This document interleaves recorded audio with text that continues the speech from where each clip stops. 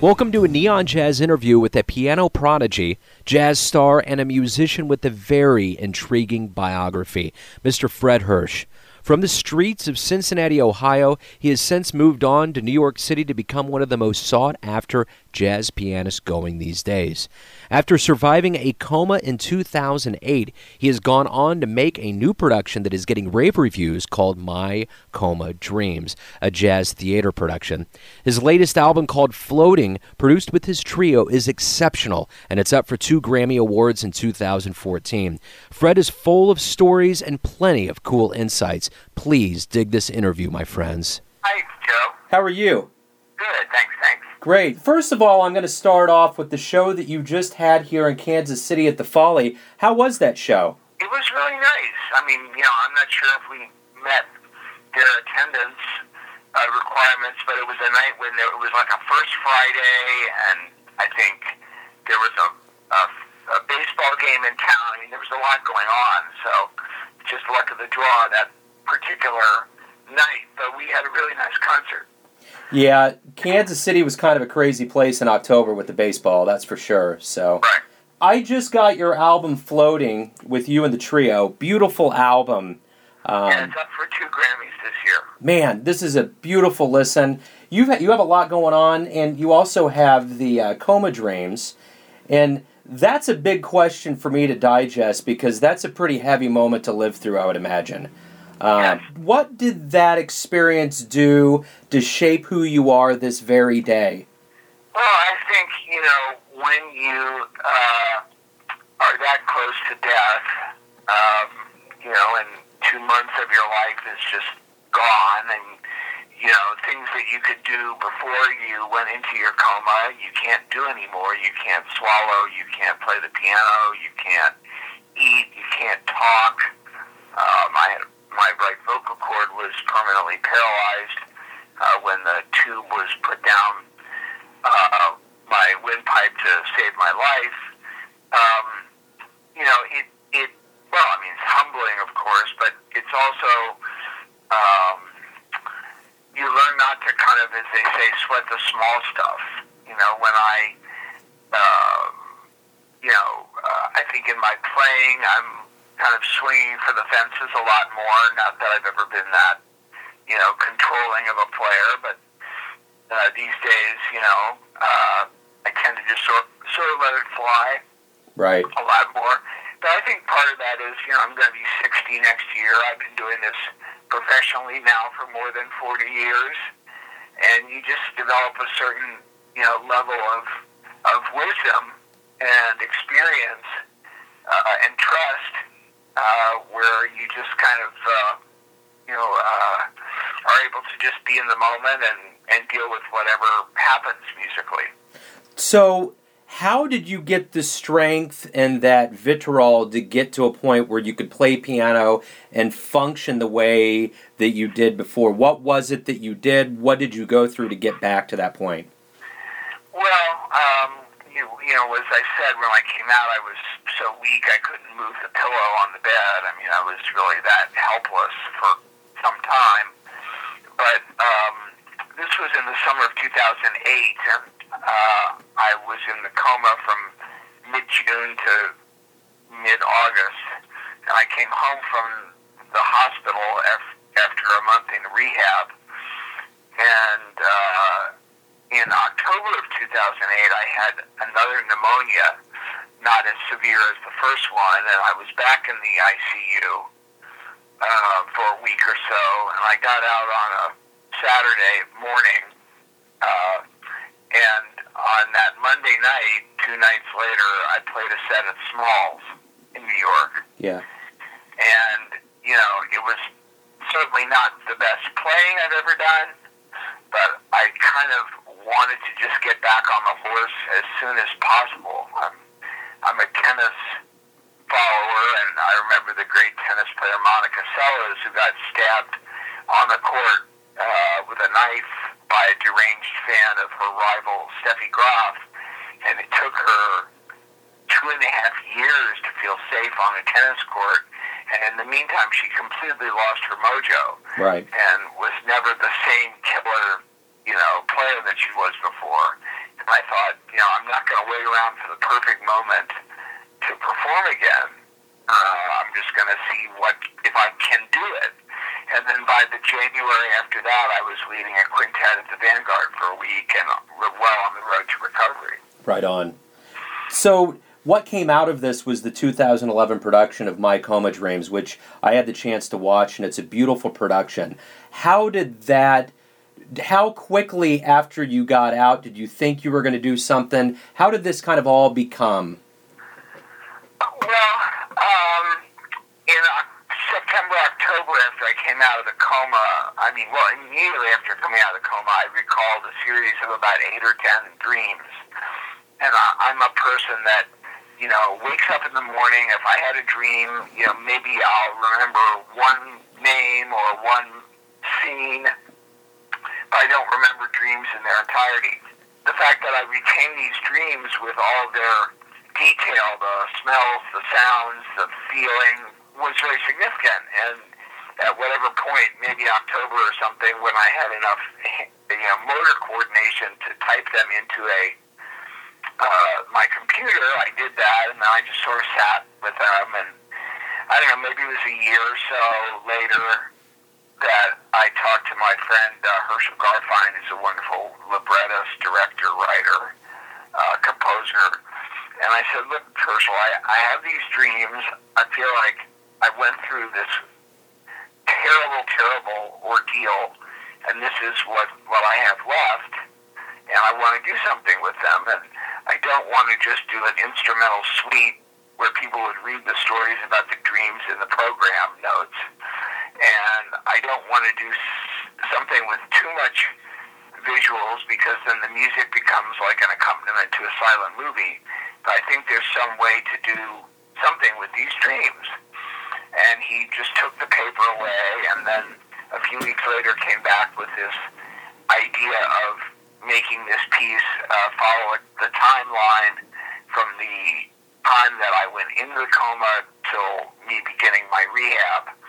And I won't spoil it for people.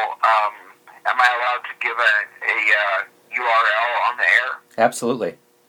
Well, the DVD, which has gotten incredible press in the Times, Downbeat, Boston Globe, is available to benefit Treatment Action Group, which is the organization that my partner works at, and they're an activist kind of think tank group that works with AIDS, hepatitis C, and tuberculosis worldwide to help get access to treatment and get drugs out there faster. So if you want to buy it from them, you can go to treatmentactiongroup.org. And for every DVD you buy, they get, the lion's share of the cost. So they're also available on Amazon if you're more comfortable with that. Right on. So I'm going to go ahead and kind of switch to the beginning of your life here. And you come from the streets of Cincinnati, Ohio. What was it about Cincinnati that kind of fostered this love of jazz that you have today? Well, that's a good question. I was just talking with one of my musician friends back there yesterday and kind of reminiscing. Went away to college as a freshman, having been kind of a piano jock in high school and dabbled with jazz, but not in any real way. I always liked to improvise since I was a child. It was much more fun than practicing. But, I really basically stepped into a jazz club during the Christmas break of my freshman year at college in Iowa, which is actually where Herbie Hancock went. And I loved kind of the social milieu of jazz. I loved the musicians and the people who followed the music. Everybody seemed to have personalities. They were a little kooky. They were definitely people that my parents would not approve of me hanging out with, a lot of them. Yeah. And I just loved the fact that jazz at that time was this kind of underground music. I didn't take lessons. I kind of figured things out for myself. There was never any music on the bandstand. Nobody had anything resembling a fake book or a real book. You just sort of had to learn the tunes, sometimes on the bandstand, and be able to play. And there were some really fine local musicians in Cincinnati who were very kind to me because, in those days, young people who were interested in jazz, there weren't that many of us. Mm-hmm. And even when I moved to New York at 21, I had a very advanced skill set for somebody my age. I knew tons of tunes. I could play lots of styles. I read well. I could accompany. I could do arrangements for singers. And now, of course, kids are crawling out of conservatories and jazz studies programs all over the world. It's a whole different thing. But back then, I was a little bit more of a novelty, actually. And so I got established really quickly, playing as a sideman with, Joe Henderson and Art Farmer and Stan Getz, and doing gigs with Charlie Hayden and Sam Jones. And, and I really went through a serious apprenticeship phase in my 20s that a lot of young musicians don't have the opportunity to have. Absolutely. So you started out on the keys at 4, you were composing by 8, and in competitions by 10. Is it safe to say that you were a prodigy that was just destined to be at the piano? Yes, I would say so, but I knew that I was not destined to be a concert pianist.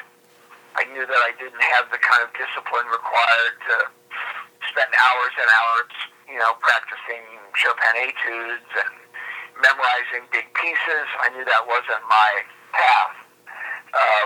And it never occurred to me that I could be a composer.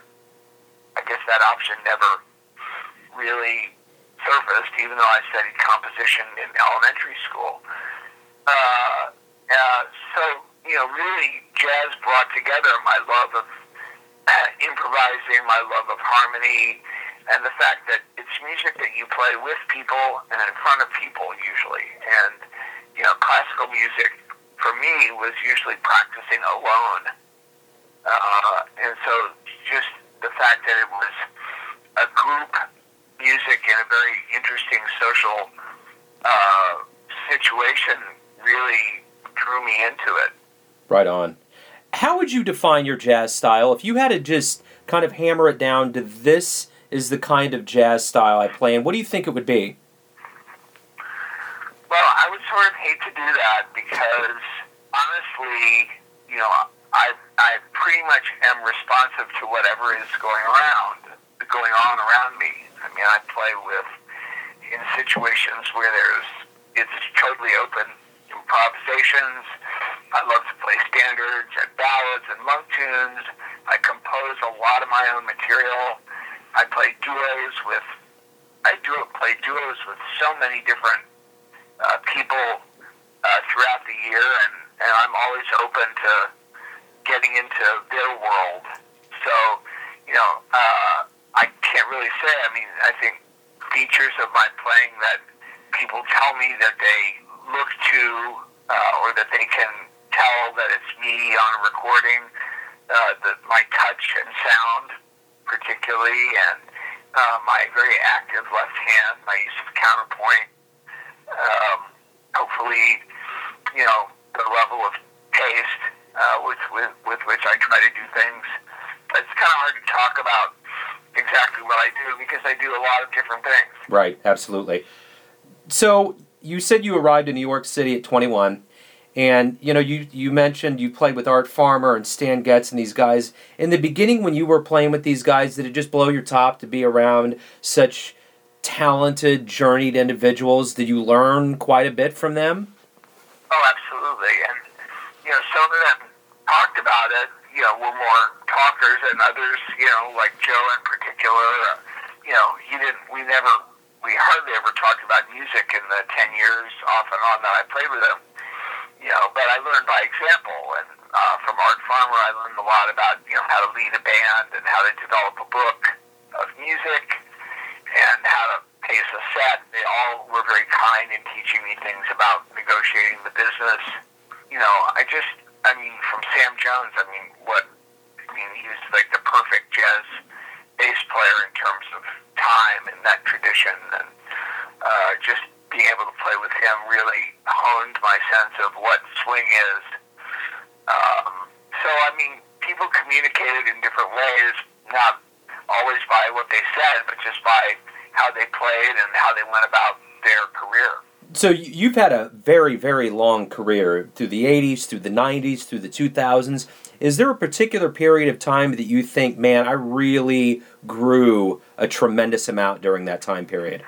I got my first major label. I made my first album at around 30, which is also around the time that I was diagnosed with HIV/AIDS.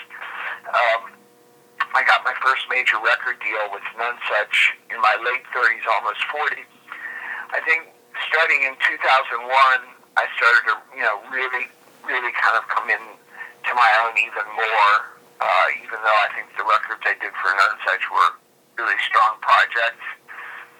But I think after the coma, and especially with my current trio of John Hebert on bass and Eric McPherson on drums, I think this period has actually been, in terms of my playing, the best period so far. I feel like I'm just scratching the surface now, and I'll be 60 next year. And I never expected to live to be 40, so, I'm really, grateful and, getting an amazing amount of opportunities just by really, frankly, just sticking with what I do for so long. You just kind of stay with it, and eventually kind of people come around. I look at Joe Lovano as an example. He's also from Ohio. He's from Cleveland. I'm from Cincinnati, and he's a little older than me. But, right around the time he was 40 or in his early 40s, all of a sudden it was the year of Joe Lovano. He won every award, and there he was. And he was playing just as well when he was 30. But, I think sort of my time to get noticed, and in readers' polls and critics' polls, and I'm really grateful to have these opportunities. Yeah, absolutely. And throughout your career, you've been involved in so many things as a solo guy, trio, quintet. What I really am interested in, just to have you elaborate a little bit on, is your pocket orchestra. What's that all about? Well, it sort of existed in two incarnations. I had an opportunity to do some gigs in England, and the agent who was booking me had booked me on a solo tour or two, and she said, people would love to have you back, but you have to come back with something different. And I said, well, I know Norma Winston, and I've always loved Kenny Wheeler, but, they had a trio with her then husband, John Taylor, on piano called Azimuth, and I don't want to do that. So let's add a percussionist. So we added Paul Clarvis, no bass, and we did an album and a couple of tours, and then I decided I wanted to try that here. So I enlisted the wonderful Australian singer Joe Laurie, who's been touring with Sting for the last few years, and my longtime trumpet player Ralph Alessi, and young drummer percussionist Richie Barchet, and we did some gigs and a live recording, and I haven't really revisited that project since around 2009, but it may come up again. It was just sort of an interesting thing to do. I like playing duos. I like playing without bass, so it was just kind of a fun thing to do. And a lot of my songs have Norma Winston has written beautiful lyrics, so there were some nice words for Joe to sing, as well as doing wordless vocal. Right on. You were the first person to play week-long engagements at the Village Vanguard. Is that kind of like being inducted into a very hallowed jazz shrine in itself? Well, week-long engagement as a solo pianist. Yeah, of course. And, I have my picture on the wall there, and I'm next to John Coltrane and below Mingus, and catty-corner to Bill Evans, Scott LaFaro, and Paul Motion on the wall, and that's as good as a Grammy to me. Yeah.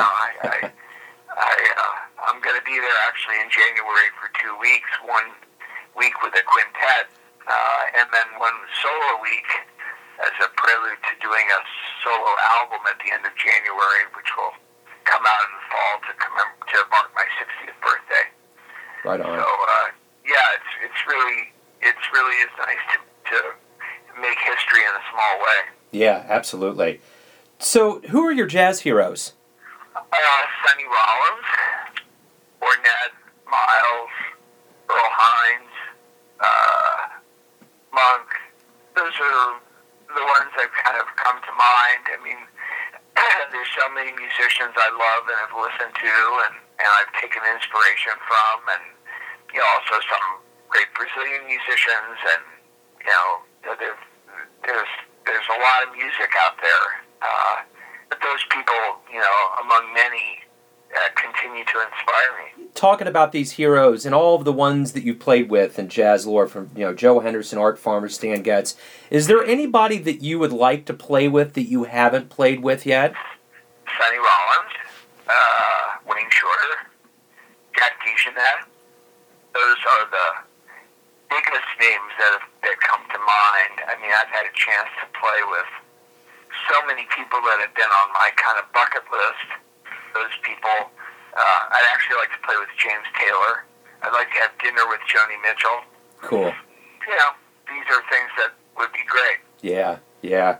So, you got 2 Grammy nominations for Floating. What with what you're saying, the amount of work that you've been doing lately and how good you feel about things, how they're going, how does that feel to have 2 nominations for this album right now?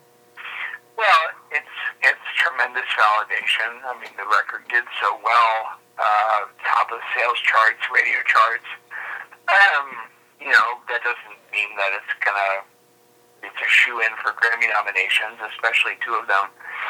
It's just, I think, it's as much for me as it is, for my bandmates, because, it is a trio, and I couldn't do what I do without those guys. I've just got a band that I'm really thrilled with, and, they keep saying, a nomination is like a win, it's so great, but these are my 7th and 8th nominations, so at this point I'd like to kind of bring home the hardware. Right on. That's great. So at the New England Conservatory, what do you try to teach your students? What do you want them to walk away from your teaching? Well, I want them to play the piano better. I work a lot with technique and sound. I want them to be themselves and find their own voice and their own personality in the music. I want them to, do whatever they do in a deep way. I'm not a particularly information-driven kind of teacher. It's not like, okay, take this thing and learn it in 12 keys and come back next week. I deal more with concepts and with, the art of, really improvising and not just playing stuff you know how to play. So, I do enjoy the teaching, although I will be leaving New England at the end of this academic year. I've just become far too busy to fly up to Boston X number of times a semester. I'm luckily extremely busy with projects with the trio, with solo concerts and other special projects. So I'm going to have to let that go, but I still have some very gifted private students in New York as my schedule allows, and I think it'll always be part of what I do, because people gave a lot to me, and I feel like I need to give it back. So you had mentioned that you didn't think you would see past 40. You're at 60 right now. Let's fast forward to 80, and you're sitting back and you're having either a wine or a cup of coffee, and you look back on your contribution to jazz. What's going to make you the happiest? I think the fact that, I was a pioneer in terms of coming out in the jazz world about my sexual orientation and my HIV status, and maybe I helped a lot of others to take some confidence and do that for themselves. I'm proud of that. I think I'm, I hate to say the word proud, but I think I'm proud that I've, that I've created my own style and my own sound. And, that's really why, we do this, so that, we leave something of ourselves, and we're not just sort of another kind of journeyman, oh yeah, he plays good, But Right. I think I may have made some, lasting contribution to jazz piano through my playing and through my teaching, and that's a lot to be happy about. Absolutely. What's the last album you listened to before we talk today? An early Ahmad Jamal Trio album with Israel Crosby and Vernel Fournier. That was the last album I listened to. Right on. Was it on vinyl? No, it was a reissue on CD, but I have them all on vinyl. Cool. Very cool. Let me finish up with this here. If you had to define who you are in the length of a tweet, just a sentence or so, how would you define who you are? Human being, musician, jazz pianist, composer, gay, person living with HIV/AIDS, like file folders on a desktop and a computer. Right on. That's the last question I have, sir. Thank you for your time. It was a wonderful pleasure speaking with you. You got a great story, and I truly love your music. It's beautiful. Well, thanks so much, and hope everybody out there has lovely and joyous holidays and continued good health. Thank you, Fred. Bye-bye. Thanks for listening and tuning in to yet another Neon Jazz interview, where we give you a bit of insight into the finest players from New York City, L.A., Kansas City, and spots all over America, giving fans all that jazz. And thanks to Fred for his time, graciousness, and insight into his life and his brilliant piano playing. If you want to hear more interviews, go to Famous Interviews with Joe Domino on the iTunes Store or visit theneonjazz.blogspot.com for all things neon jazz. Until next time, enjoy the music, my friends.